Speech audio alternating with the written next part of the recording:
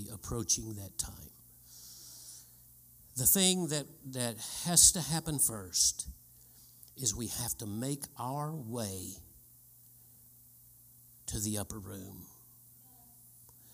And in the upper room,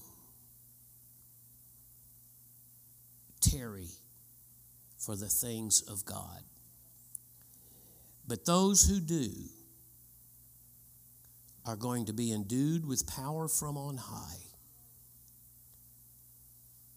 And when they leave that upper room, everything is going to be changed. It's going to be such a tremendous shift.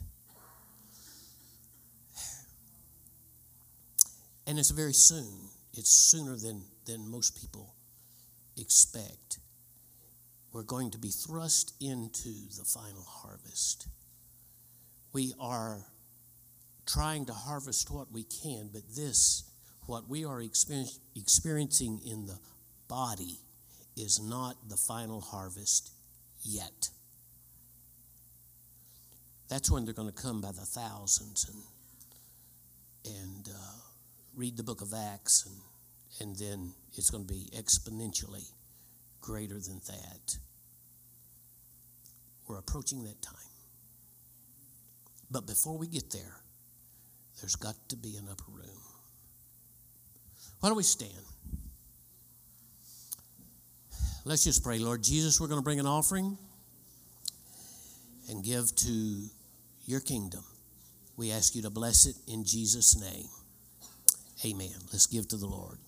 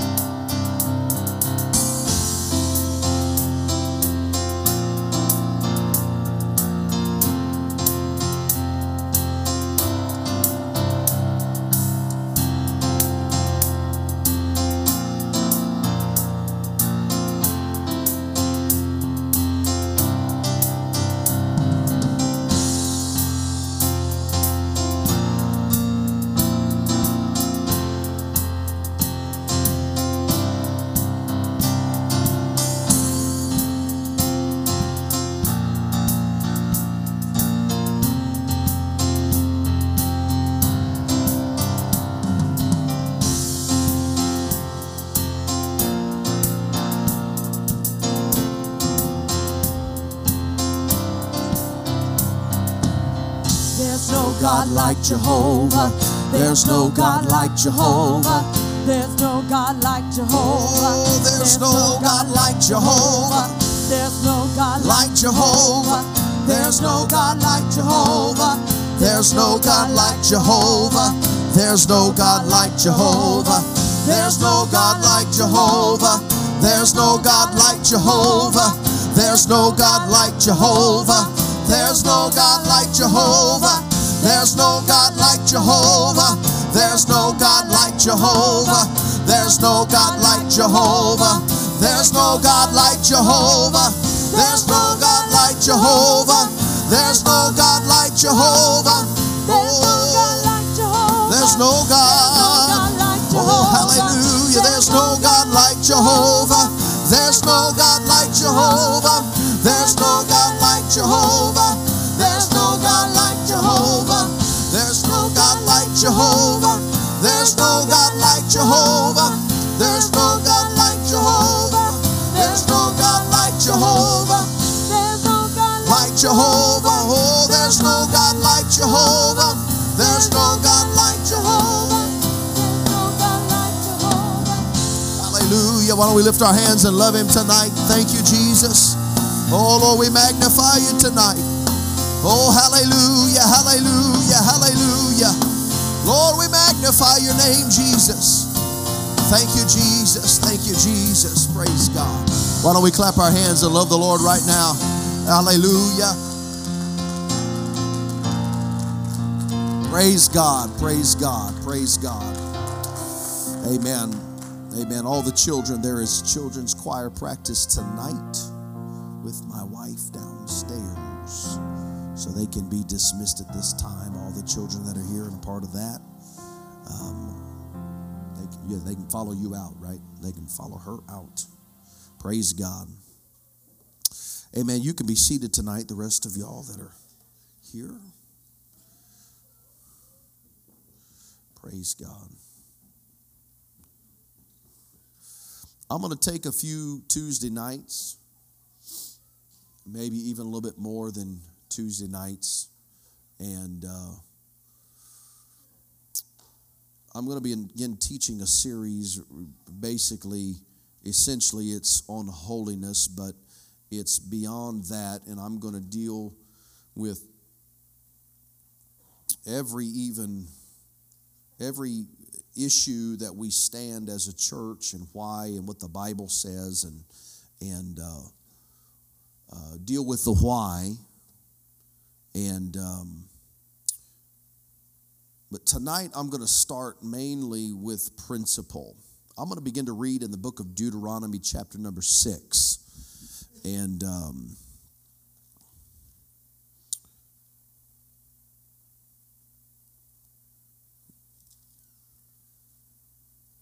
I've got more notes than we got time tonight. So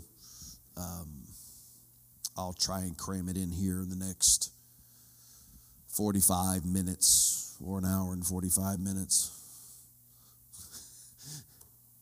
Saw a couple heads pop up.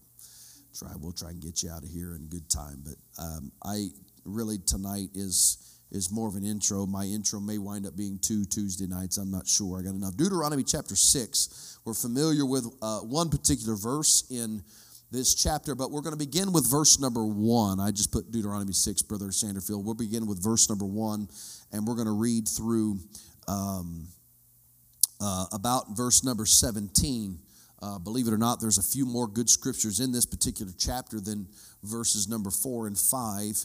And it really, as I was reading it today, I'm going to preach on Father's Day out of this chapter.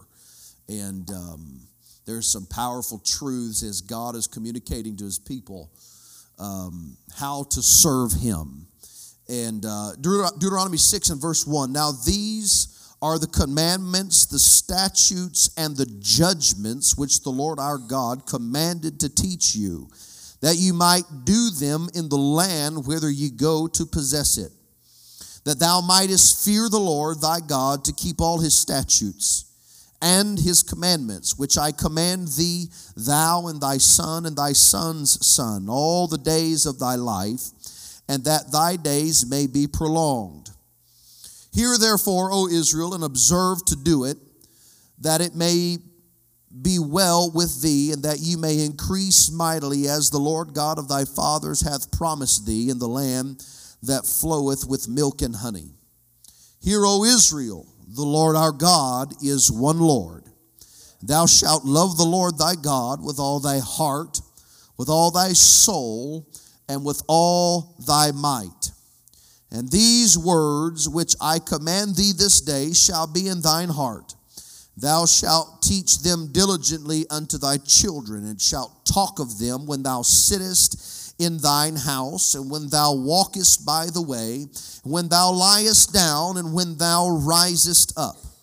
Thou shalt bind them for a sign upon thine hand, and thou shalt be as frontlets between thine eyes. And thou shalt write them upon the posts of thy house, and on thy gates. And it shall be, when the Lord thy God shall have brought thee into the land which he sware unto thy fathers, to Abraham, to Isaac, and to Jacob, to give thee great and goodly cities, which thou buildest not, and houses full of all good things which thou fillest not, and wells digged which thou diggest not, vineyards and olive trees which thou plantest not, when thou shalt have eaten and be full. Then beware lest thou forget the Lord, which brought thee forth out of the land of Egypt from the house of bondage. Thou shalt fear the Lord thy God and serve him, and shalt swear by his name. Ye shall not go after other gods, of the people which are round about you. For the Lord thy God is a jealous God among you, lest the anger of the Lord thy God be kindled against thee, and destroy thee from off the face of the earth. Ye shall not tempt the Lord your God, as ye tempted him in Massa. Ye shall diligently keep the commandments of the Lord your God, and his testimonies and his statutes, which he commanded thee. We'll stop there. His commandments, his testimonies, and his statutes. This is the establishment of God instructing his people of how to worship him. Here we're coming into the law of Moses. Now I'm not going to get into all of it tonight, maybe later, but the law of Moses, when the law is mentioned in the New Testament, like in Romans and Galatians, when Paul is trying to shed further light on the law, most of the time, Paul is talking about what we term and dissect as the civil law and the ceremonial law. In the study of the law of the Old Testament, of the law of Moses, there are three parts of the law that you can separate. And while it is not named just like this in Scripture, there's not any theologians anywhere that are going to disagree on this fact here. And that is that the law is divided into three different types: civil, ceremonial, and what we call moral law. Upon the cross of Calvary, when we moved into the new covenant, the only parts of the law that were done away with were the civil and the ceremonial law. The moral law was not done away with. For example, the Ten Commandments. There's only one of the Ten Commandments that was considered ceremonial law, and that was the Sabbath day. But we understand, and that according to that truth, 9 of the 10 commandments carried on into the New Testament. However, that one commandment of resting on the Sabbath day, it did not disappear. It just transitioned into the Holy Ghost. It is still a commandment to be filled with the gift of the Holy Ghost. It is part of the new birth process. So the 10 commandments, you can look at them and say, because the Sabbath day transitioned into the infilling of the Holy Ghost, which is the rest wherewith you shall cause the weary to rest, and this is the refreshing. This is what we have in the New Testament. So there are certain parts of the law that were done away with. However, the principle that God is putting into his people here in Deuteronomy chapter 6, it goes beyond just civil or ceremonial law. But what God is establishing into them, and this is what I want to focus on tonight, is you are my people. You are my people. You are not your own people. You do not decide how you live, but God began to tell them and instruct them what He wanted them to do and how He wanted them to live in order to please Him. He was setting them apart. He was calling them out. They would not be like the rest of the world. Everybody that they encountered, the land that they would dwell in, they would be a people that were different than everybody else. And in verse number 17, the three things that is mentioned there, the commandments, the testimonies, and the statutes. He gave them specific things. And while some things in the Old Testament are done away with, there are things that carry through to the New Testament and are still in effect today because they are part of what we term God's moral law. When he was teaching them about the oneness of God, that there was one God, they would love the Lord their God with all their heart, their soul, and their might. This is in effect covering what is called in theology the trichotomy of man, the body, soul, and the spirit. What he's telling them is you love the truth of the Word of God with every single part of your being. There is no part of you that is excluded from worshiping God and being set apart to Him. We are God's people, and this is what he was trying to establish in their life, that you are my people, and I am going to make sure that you are different than everybody else. Understand that after they had come out of the land of Egypt, they had been in bondage for 430 years. They wanted so desperately to be God's people. They had called on Him for deliverance for 400 years, and now God brings them out of Egypt. He begins to form a people for Himself. There's got to be something within each and every one of us that desires to be God's people. You've got to desire for you within, and I can't see your heart, but there's got to be something within you right here that says, God, I want to belong to you and nobody else. That is my desire from the deepest part of me, that I want to be named among your people. I don't want to be named among the world. I don't want to blend in with the world. I don't want to be passed over in a crowd for being like the world, but in every way, shape, and form, your commandments, your testimonies, and your statutes, I want to live for you and be called out and be different from the world. Somebody say amen. This is not your church. This is not my church. This is God's church. He purchased the church. He paid the price for His church. He gave us His word, and His word decides and is the factor that makes the distinction of who is a part of His people. Praise God. So he's giving them instruction and all of the things that would be included, but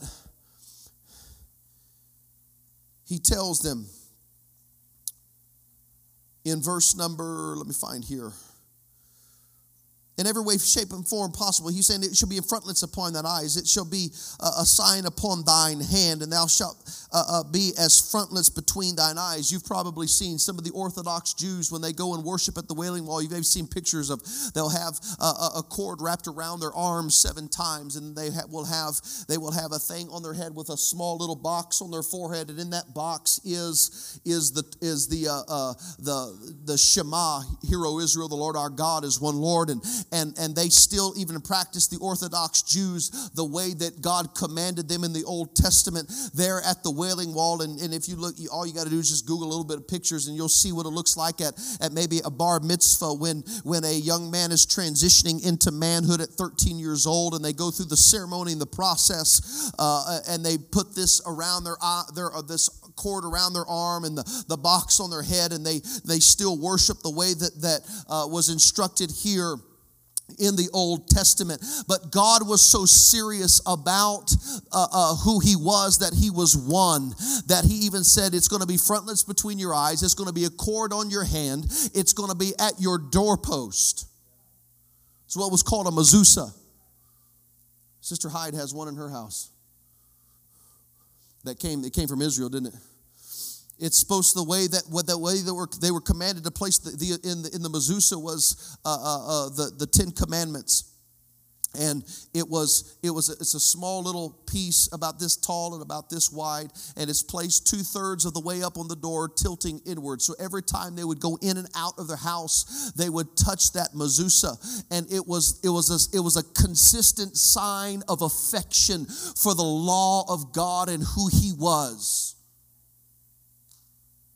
Every day, every time they entered into their house and they left their house. And let me say, this is where our homes miss it a lot of times.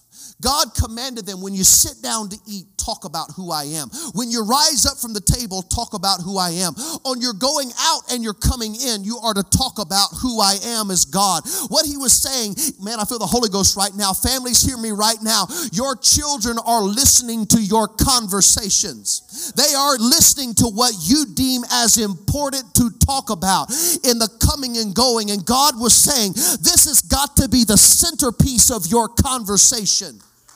This is how you keep God right in the center of everything. It's not something I just do a couple of times a week, but I love Him so much that I talk about Him in the morning and I talk about His Word in the afternoon. And when me and my wife are just talking, something's going to come out of our mouth about what we were reading in the Word of God or what God was speaking about to me today. Let me tell you, your children are listening to what you're talking about.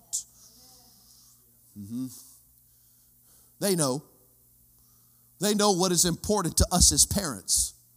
Whether or not who God is and His law is important to me. Parents, hear me. You got to get it in you. And the way that you know you've got it in you is when it's a subject of conversation on a regular basis. Not at church, not on Sunday, but on Tuesday afternoon, on Thursday morning, on Friday at noontime, when it just rolls out of your tongue the love for the things of God and His Word and what God's been speaking to you. That's how you know you've got it like you need to get it, is when you meditate on His Word and you meditate on it so much you can't help but talk about it. This is what He was commanding them to do. Talk about it when you get up in the morning. Talk about it when you sit down at mealtime. Talk about it all day long. This will make a difference in your home, parents. Mm-hmm. Oh yeah. We have an old iPhone that is retired, except for it sits in our kitchen and it just simply plays the Word of God all day long in our kitchen. It's just there kind of under the radar. Obviously, you don't hear everything all the time, but it's just the Word of God is flowing in the room. The Word of God is flowing in our home. And you know what's happening is our children here, we have it kind of on a dramatized version, so it's kind of telling the story from a narrated standpoint. And what is it? It's the Word of God that is flowing in my house. I don't just do this every now and then, but Jesus said when He was cleansing the temple, the zeal of thine house hath eaten me up.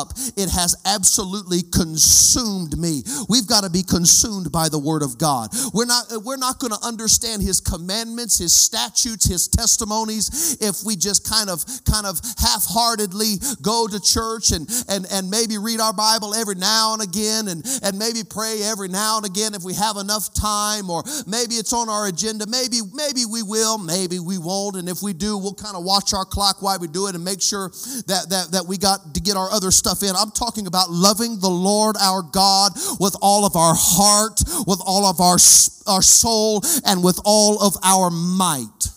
Can we lift our hands up to the Lord right now and love Him? Can you lift up your voice? Lord, we want to love You with all of our heart, with all of our soul, and with all of our might. Lord, I don't want to do it just halfway or 50%, but God, I want to do it with everything that is within me. Hallelujah.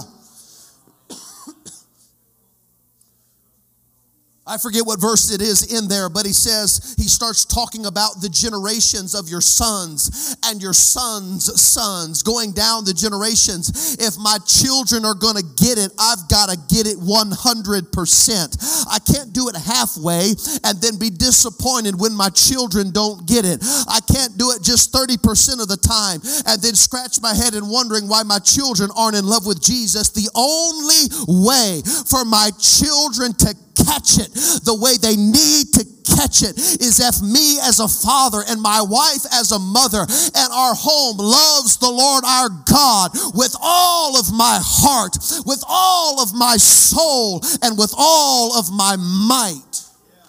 I've got to love him. I've got to love him. If you were to talk to a professional athlete and you were to ask them what's it going to take to make it all the way, not just to the pros, but to win a championship, you might ask one, and he might tell you something like, you got to shoot 500 free throws a day. You got to practice this long every day.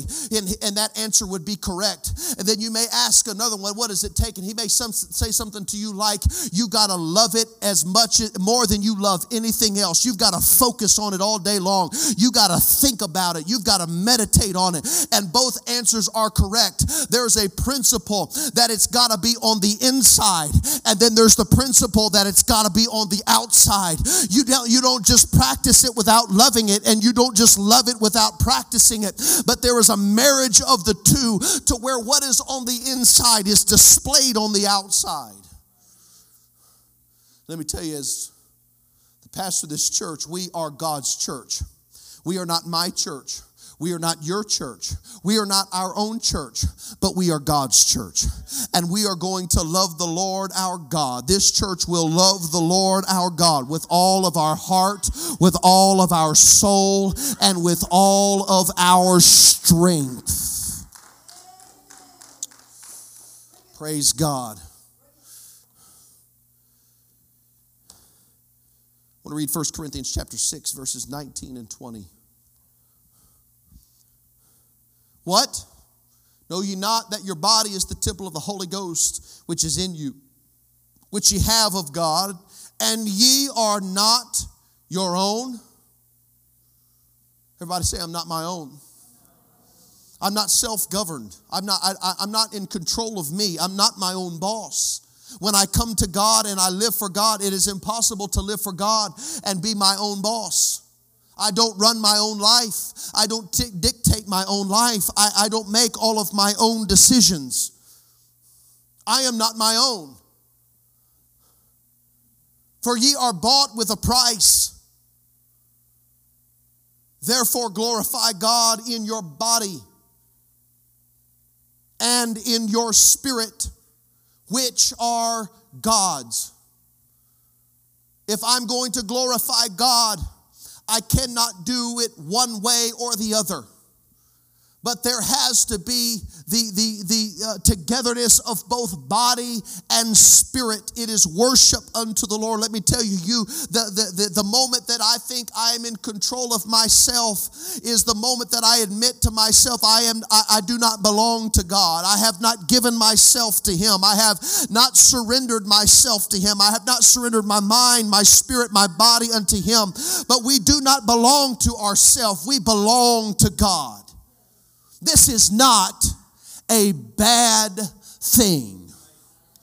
And this is where the enemy loves to come in and loves to play on our thoughts and loves to tell us things like, oh, you're just going to live a boring life because you belong to God. You've got to understand right now that when God's people came out of the land of Egypt, when they heard the laws, the commandments, the statutes of Almighty God, they wanted so badly to be a part of God's people. That's what they wanted to be. They wanted to be set apart. A people reserved unto God. God's special people that He looked at and He said, those are my people. They have committed themselves unto me. They have consecrated themselves unto me. They have heard my word. They have not argued with my word, but they have heard my word and obeyed my word. It is carnality that will try to wiggle out of the word of God.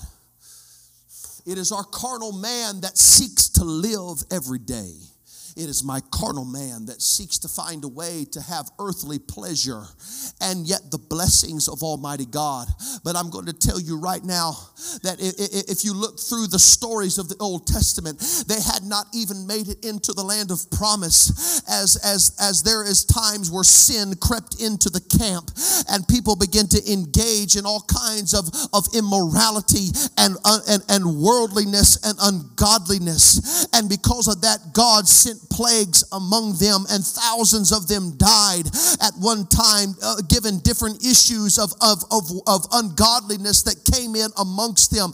And what that tells us is when ungodliness comes amongst the people of God, the move of God stops right there. I desire to see the glory of God. I'm not content with goosebumps.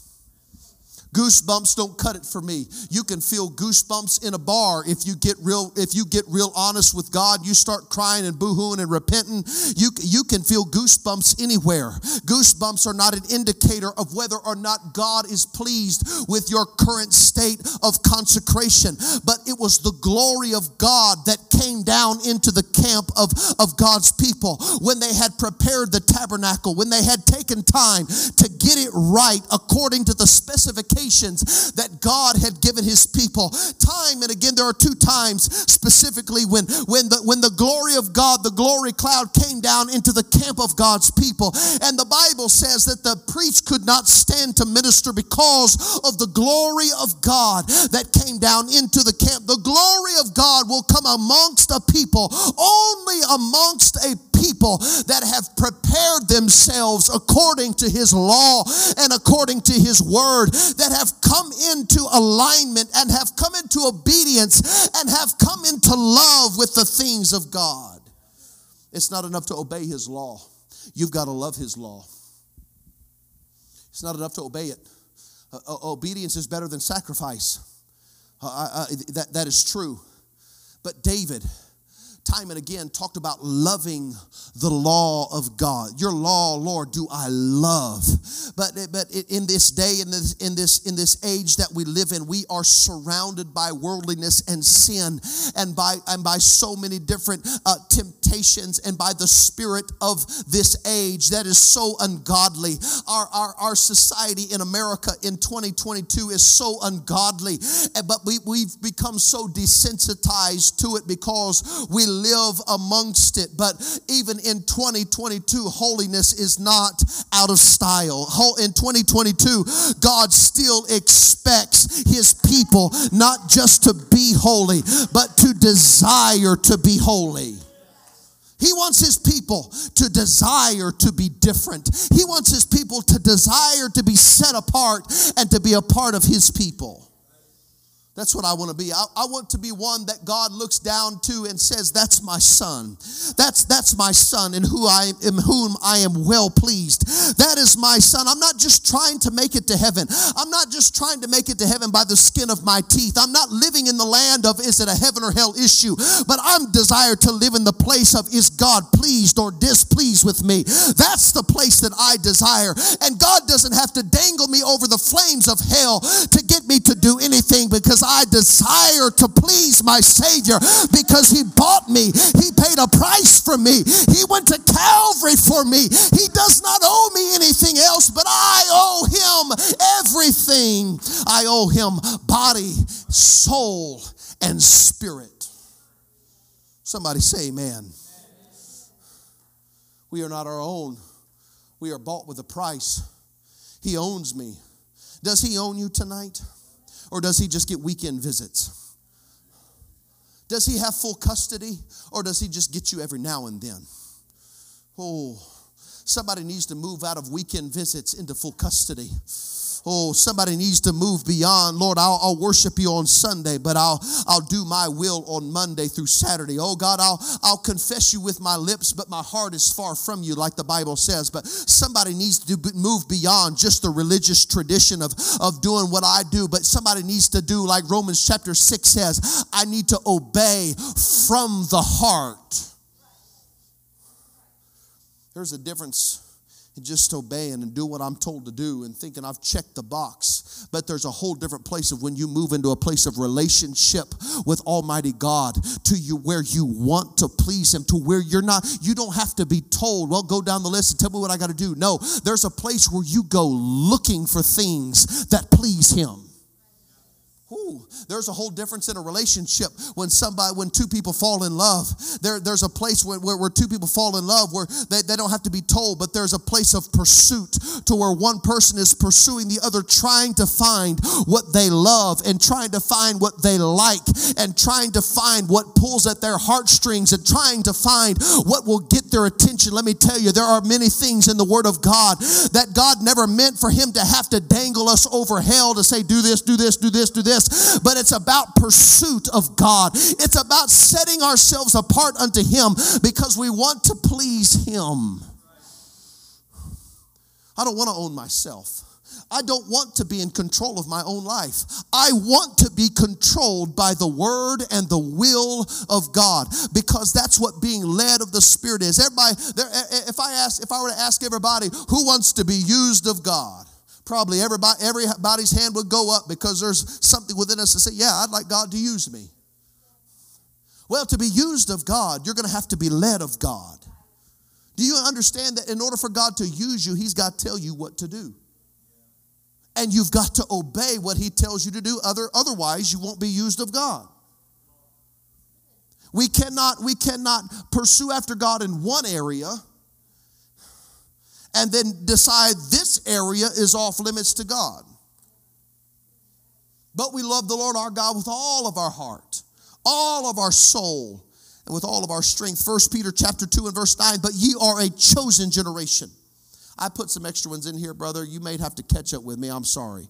Threw some extra ones in there. 1 Peter chapter 2 verse 9, but ye are a chosen generation, a royal priesthood, and holy nation, a peculiar people, that ye should show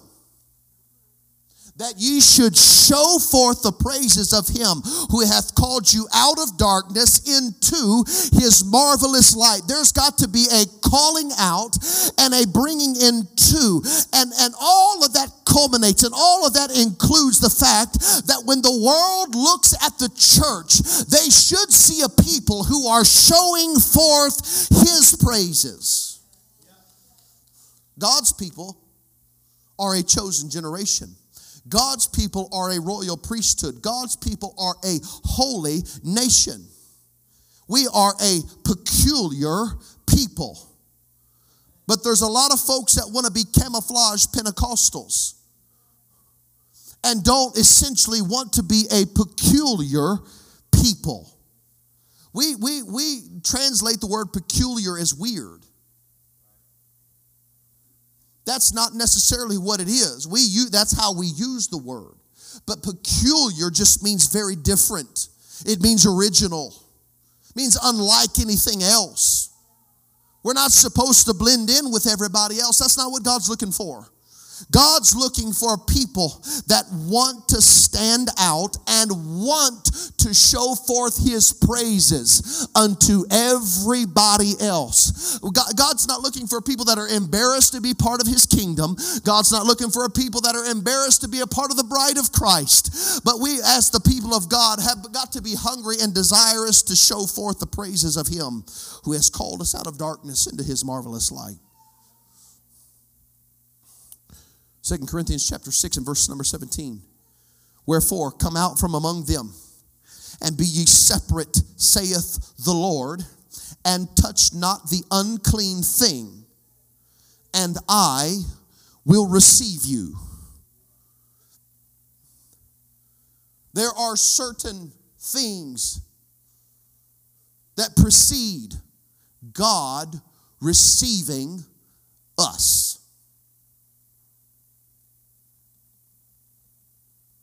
There are certain things that precede God receiving us. There's got to be something within us that says, if it's unclean, I don't even want to touch it. Not make the list of rules for me, Pastor. What's wrong, right? How close can I get to the edge of the lake of fire and somehow escape it? I'm sorry, if that's your mentality, you're going to split hell wide open because you don't understand relationship with God. There's got to be something within you that says, whatever is unclean, I don't even want to touch it. What is he making reference to? He's making reference to the law that said they could not touch an unclean animal or the corpse of an animal. It was unclean. And if they touched it, they would be unclean for a certain period of time. They would have to live outside of the camp. Then after a certain amount of days, they could come back in after they were cleansed from what they had touched. There are certain things that the church does not touch because they are unclean.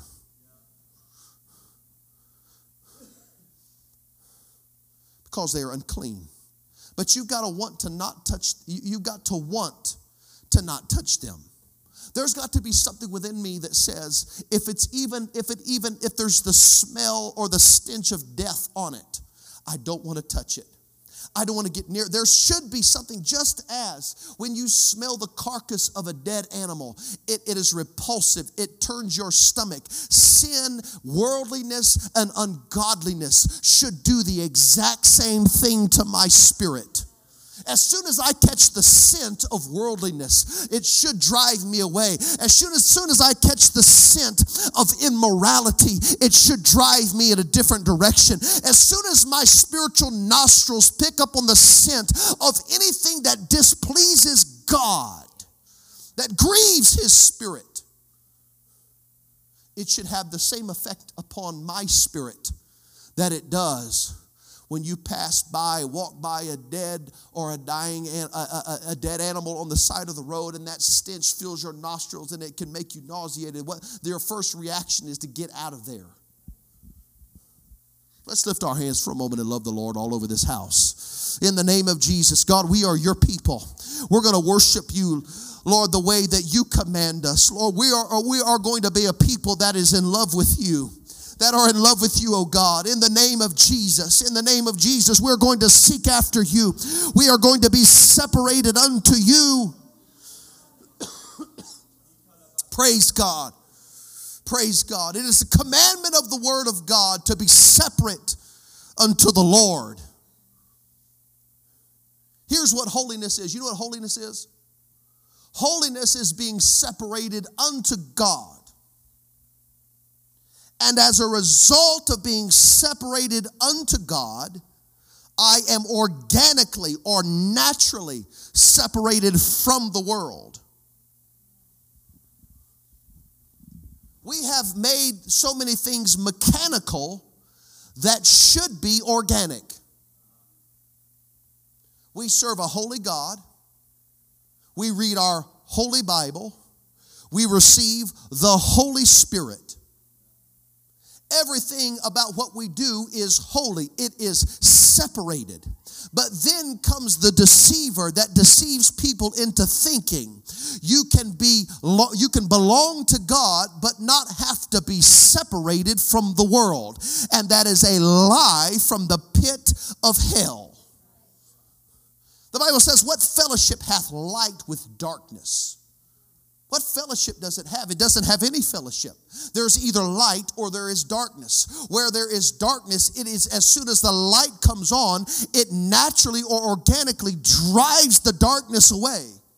Not the other way around. There is only darkness when there is not light.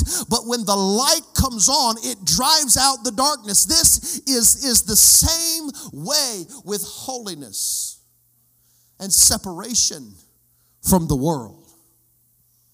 God's looking for a bride. The Bible says that hath made herself ready.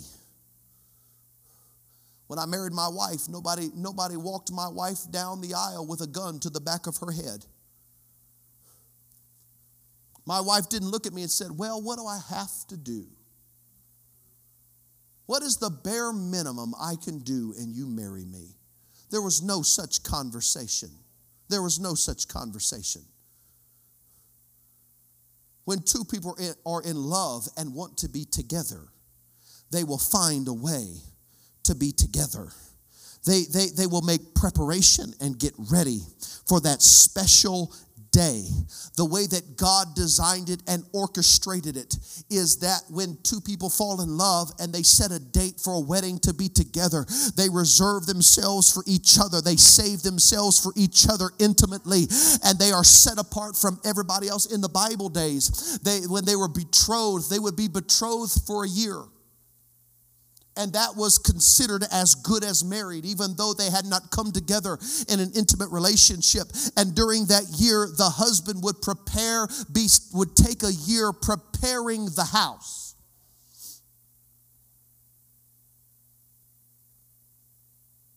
And then, around the season of time that the wedding would be taking place, the bride would not know the day that he was going to come. She would know the season. And so during that season, she would begin to prepare herself. She would put on her wedding garments that day and be ready. She wasn't talking to other men.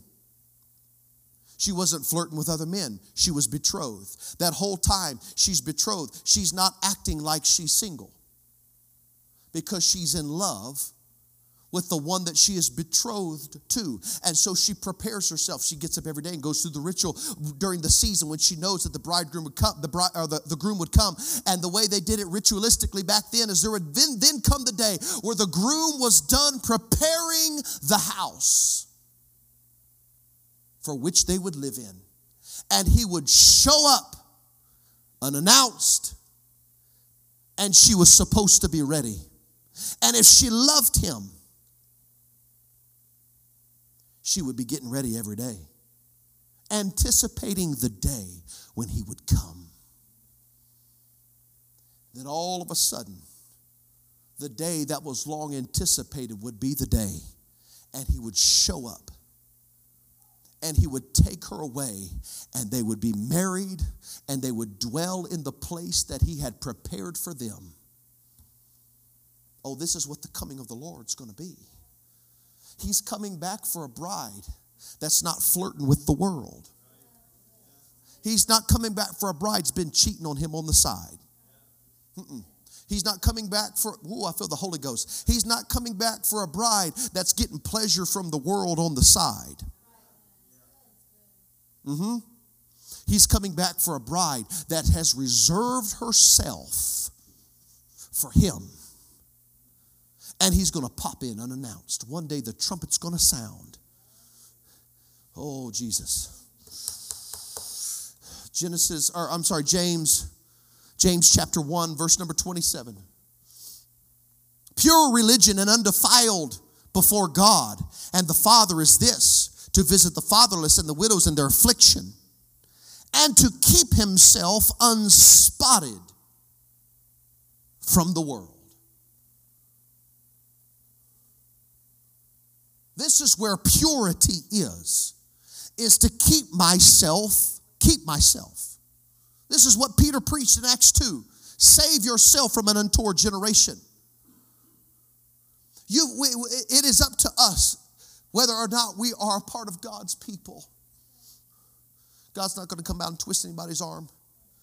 God's looking for somebody to love him with all of their heart, their soul, and their strength. When we get the love part, there is nothing that is beyond my ability or my desire. There is nothing that is beyond anything that I will or will not do, because I want to be with my Savior. And when he makes his return, I want him to find somebody that is unspotted from the world. 1 Peter chapter 1, verses 13 through 16. Wherefore, gird up the loins of your mind, be sober, and hope to the end for the grace that is to be brought unto you at the revelation of Jesus Christ. As obedient children, not fashioning yourself according to the former lusts in your ignorance. But as he which hath called you is holy, so be ye holy in all. Everybody say all. Everybody say all. All manner of conversation. That word conversation is an old English word for the word lifestyle. Be ye holy in all manner of lifestyle, because it is written, be ye holy, for I am holy. Be ye separated, for I am separated. Ephesians chapter 5, Verses 25 through 27. Husbands, love your wives, even as Christ also loved the church and gave himself for it, that he may sanctify and cleanse it with the washing of water by the word, that he might present it to himself a glorious church. Everybody say glory.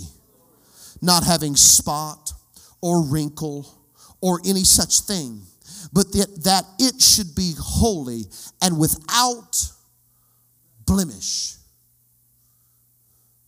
On that day, there's not going to be a wrinkle that is acceptable. There's not going to be a spot or a blemish that is acceptable. No. As brides prepare and take the time to go buy the perfect dress for the wedding, there's much time and money that's dropped on a dress that's only going to be worn one time. But a lot of time and sizing and care goes into that wedding garment, because on that one special day, it's got to be perfect. And so it's wrapped. You've seen it. There's a plastic case that covers that garment that's hung in the closet for that special day, because there's no spot that is acceptable. There's no wrinkle that is acceptable. It's got to be perfect. It's got to be reserved for that special day. It's got to be prepared for that special day. There is investment that goes into that wedding garment, because the bride wants the groom to be happy. But guess what? It's not just the groom that sees the garment. There's a lot of eyes on that dress. When the back door opens and everybody stands at the wedding, that bride knows there's going to be a lot of eyeballs on that dress. Let me tell you, we are preparing ourselves for him. But guess what? There's going to be a lot of other people that see the bride. And the bride cares what everybody thinks too. The bride, number one, cares what the groom thinks. She wants to please him. She wants to be happy. But she knows that everybody else is going to see her too. Let me tell you, it's not, God's people aren't just concerned with what God sees in their heart, but we are to show forth the praises of him that has called us out of darkness into his marvelous light. God's people stand out and look different to the world. Somebody say amen.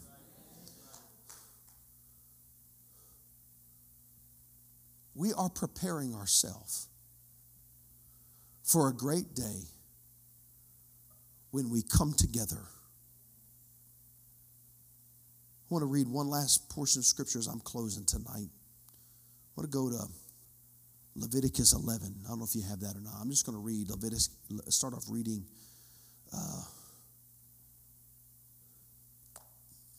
Leviticus 11.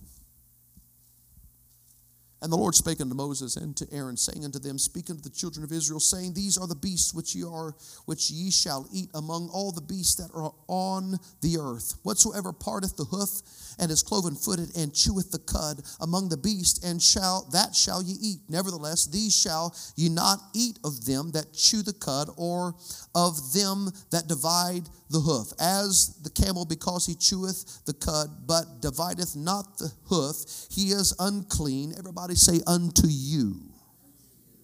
Now, if you read on in this chapter down to verse number 12, he goes through a list of, and this is ceremonial law, of certain things they were not supposed to eat and things that they could eat according to the law of Moses.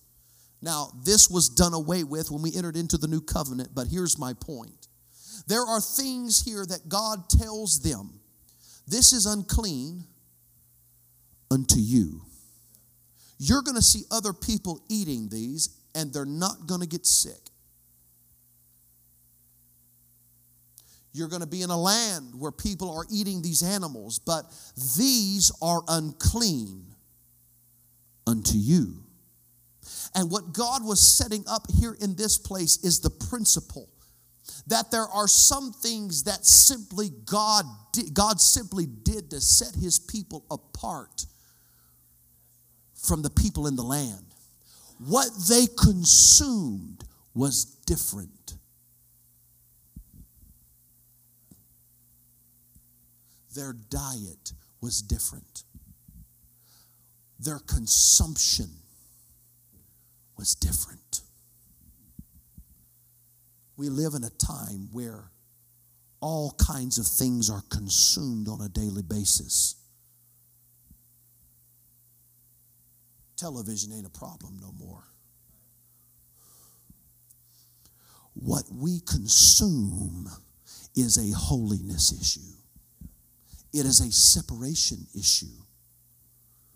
And without the power of the Holy Ghost, it would be impossible to have a device like this and still be pleasing to God. But with the power of the Holy Ghost working within us, the Spirit of God that is holy, that is separated, because of that, I can be in this world, but not of this world.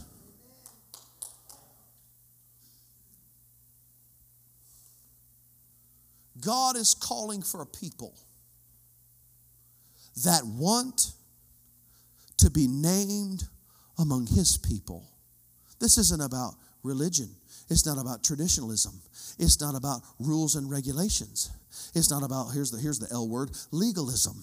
It's about relationship with the God that I am in love with, that I am dreaming of the day that he comes and he takes his church home to be with him, to a place that he has prepared. And when he comes, I want him to find me without spot, without wrinkle, without not being somebody that has mixed with the world, that has the scent of death on my hands and on my fingers, because I've been touching things that are unclean, and I've been involved with things that are unclean, and I've been rubbing shoulders with worldliness and things of this world. He's going to come back and find a bride that hasn't been cheating on him on the side and gaining pleasure from worldly things, but has been thinking about his return, that has been anticipating his presence, that has been looking for the day that says, God, I don't want to do anything, say anything, think anything, do anything that would bring displeasure to you. Let's stand tonight. Hallelujah. God has a secret book. It's called the Bible. You ought to read it sometime. There's some neat things in there that are hidden in there. There are some things that the Lord specifically, he hid them. He hid them. He hid them. Because he wants to know, are you willing to dig to find what I like?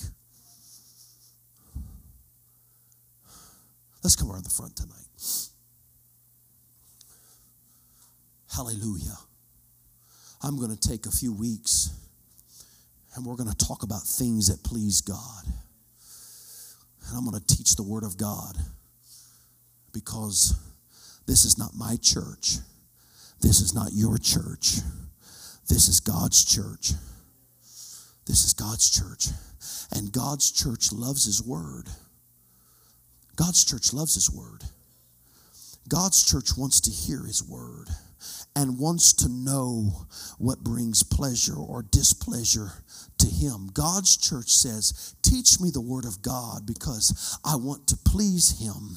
I don't want to be that person on the day of his return whose garments are spotted and wrinkled and are not prepared, and someone that has the scent of the world on them, or who has been with someone else gaining the pleasure of the world and hoping they can get separated just in time for the rapture of the church. No. God's people are looking for the day of his return and say, God, I'm preparing right now. I'm not waiting till later, but I'm going to get my house in order right now. I'm going to get everything out of my house that's displeasing to you. I'm going to get everything out of my heart that's displeasing to you. I'm going to get every thing that I could consume. I'm going to get the taste of every bit of worldliness out of my mouth.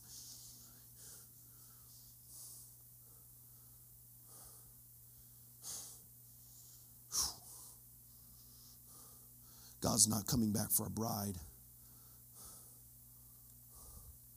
who has the scent of another man's cologne on her clothes. That's when God says, nope, you've been hanging out with somebody else. See, that's, man, I feel the angels of the Lord, and that's what I want. Oh, hallelujah. The presence of God, the glory of God's going to be in this church because it's His church, not my church, not your church. It's His church. It's been too long since somebody walked out of here drunk in the Holy Ghost. You only get that when you are a separated people. When you say, I don't want worldliness in any way, shape, or form. I want to be set apart and I want God's presence. I want God's glory. I don't want to just feel Him every now and then, but I want the glory of God to move in this building so powerfully that nobody can stand because of the glory of God that is in this house. It's not good enough to stand to our feet when the word is preached, but when the glory comes in, the people of God will be on their face. But that's only going to happen when, man, I feel the Holy Ghost right now. It's only going to happen when God's people say, I am separated, I am different, I am not like the world. I don't want the world in any way, shape, or form. Lift your hands up to the Lord and confess that to Him right now if that's your desire. He knows your heart. He knows if you're being real or if you're being fake. But I want you to do it right now. In the name of Jesus, God, I commit to you as a pastor of this church. Before God and before these people, we are going to be a holy people. We are going to be a separated people. Lord, I commit to you before everybody. In the name of Jesus, as the man of God of this house, we are going to desire and we are going to see the glory of God in the city of Springfield. We are going to see the glory of God. In the name of Jesus.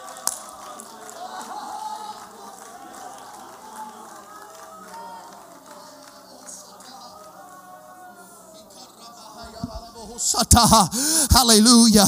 Get all the worldliness out of your home. Then the flow of the Holy Ghost is going to come back.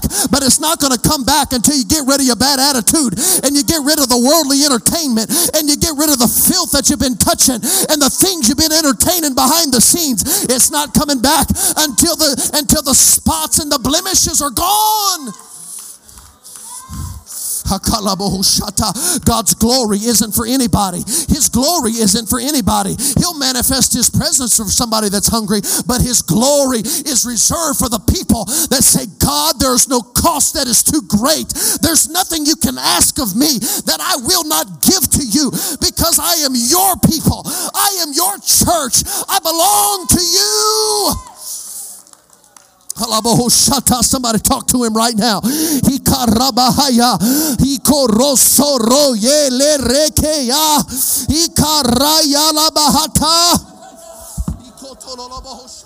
If we don't get this, we won't get anything else. We got to get it in our heart. We are separated. We love it with all of our being. We are in love with Him. We are in love with Him. Lord, I do what I do because I love you.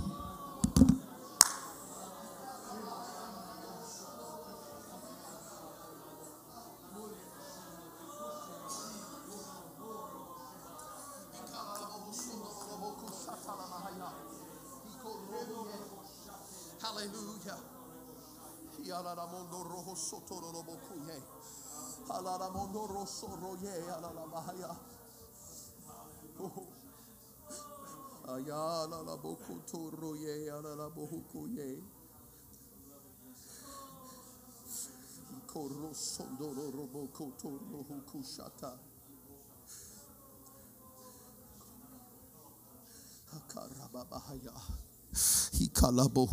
The Bible says that there's going to come a day where the earth is filled with the glory of God. I'm going to tell you how that's going to happen. It's going to be manifested amongst God's people. people, and it's going to happen. It is going to happen. It is prophesied in Scripture. But you and I have a decision to make whether or not I am involved in the manifestation of the glory of God that will cover the earth. But I've made up my mind. I'm going to obey God. I'm going to be a part of those that are called out, that are separated, that are a part of His kingdom. Let's lift our hands and love the Lord one more time tonight. Let's love Him. Lord, I want to be yours. I want to be yours. I don't want to be the world's. I don't want to belong to the world. I don't want to smell like the world. I don't want to sound like the world. I don't want to look like the world. I don't want to act like the world. I don't want to be named among the world. I want to be called out. I want to be different. I want to look different. I want to sound different. I want to be yours. I want to belong to you. Hallelujah. Hallelujah. I want to belong to you. Jesus' name. Hallelujah. It's not your church. It's not my church. It's God's church. It's God's church. There's so many people that are fooled by the presence. You can go here, go there, and feel the presence of God. But the presence of God is not the glory of God. The presence of God will get people to their feet, but the glory of God will get people to their face. In humility and in worship and in brokenness and with a contrite heart and a spirit that's not hiding anything, that doesn't have anything reserved in the back room, a hidden pleasure that I'm doing this all the while playing church. No, that's not. The glory of God doesn't show up there, because God knows every compartment of my heart, and He knows every behavior, and He's calling and saying, would you be my people? Would you get rid of every single thing that just displeases me? It's not about dangling you over the flames of hell. It's about what does He like and what is attractive to Almighty God. Praise God. I'm going to be in this vein for a little while, and we're going to cover a lot of stuff. I'm going to cover everything I can think to cover. Praise God. This is a why generation. We're going to answer every why question.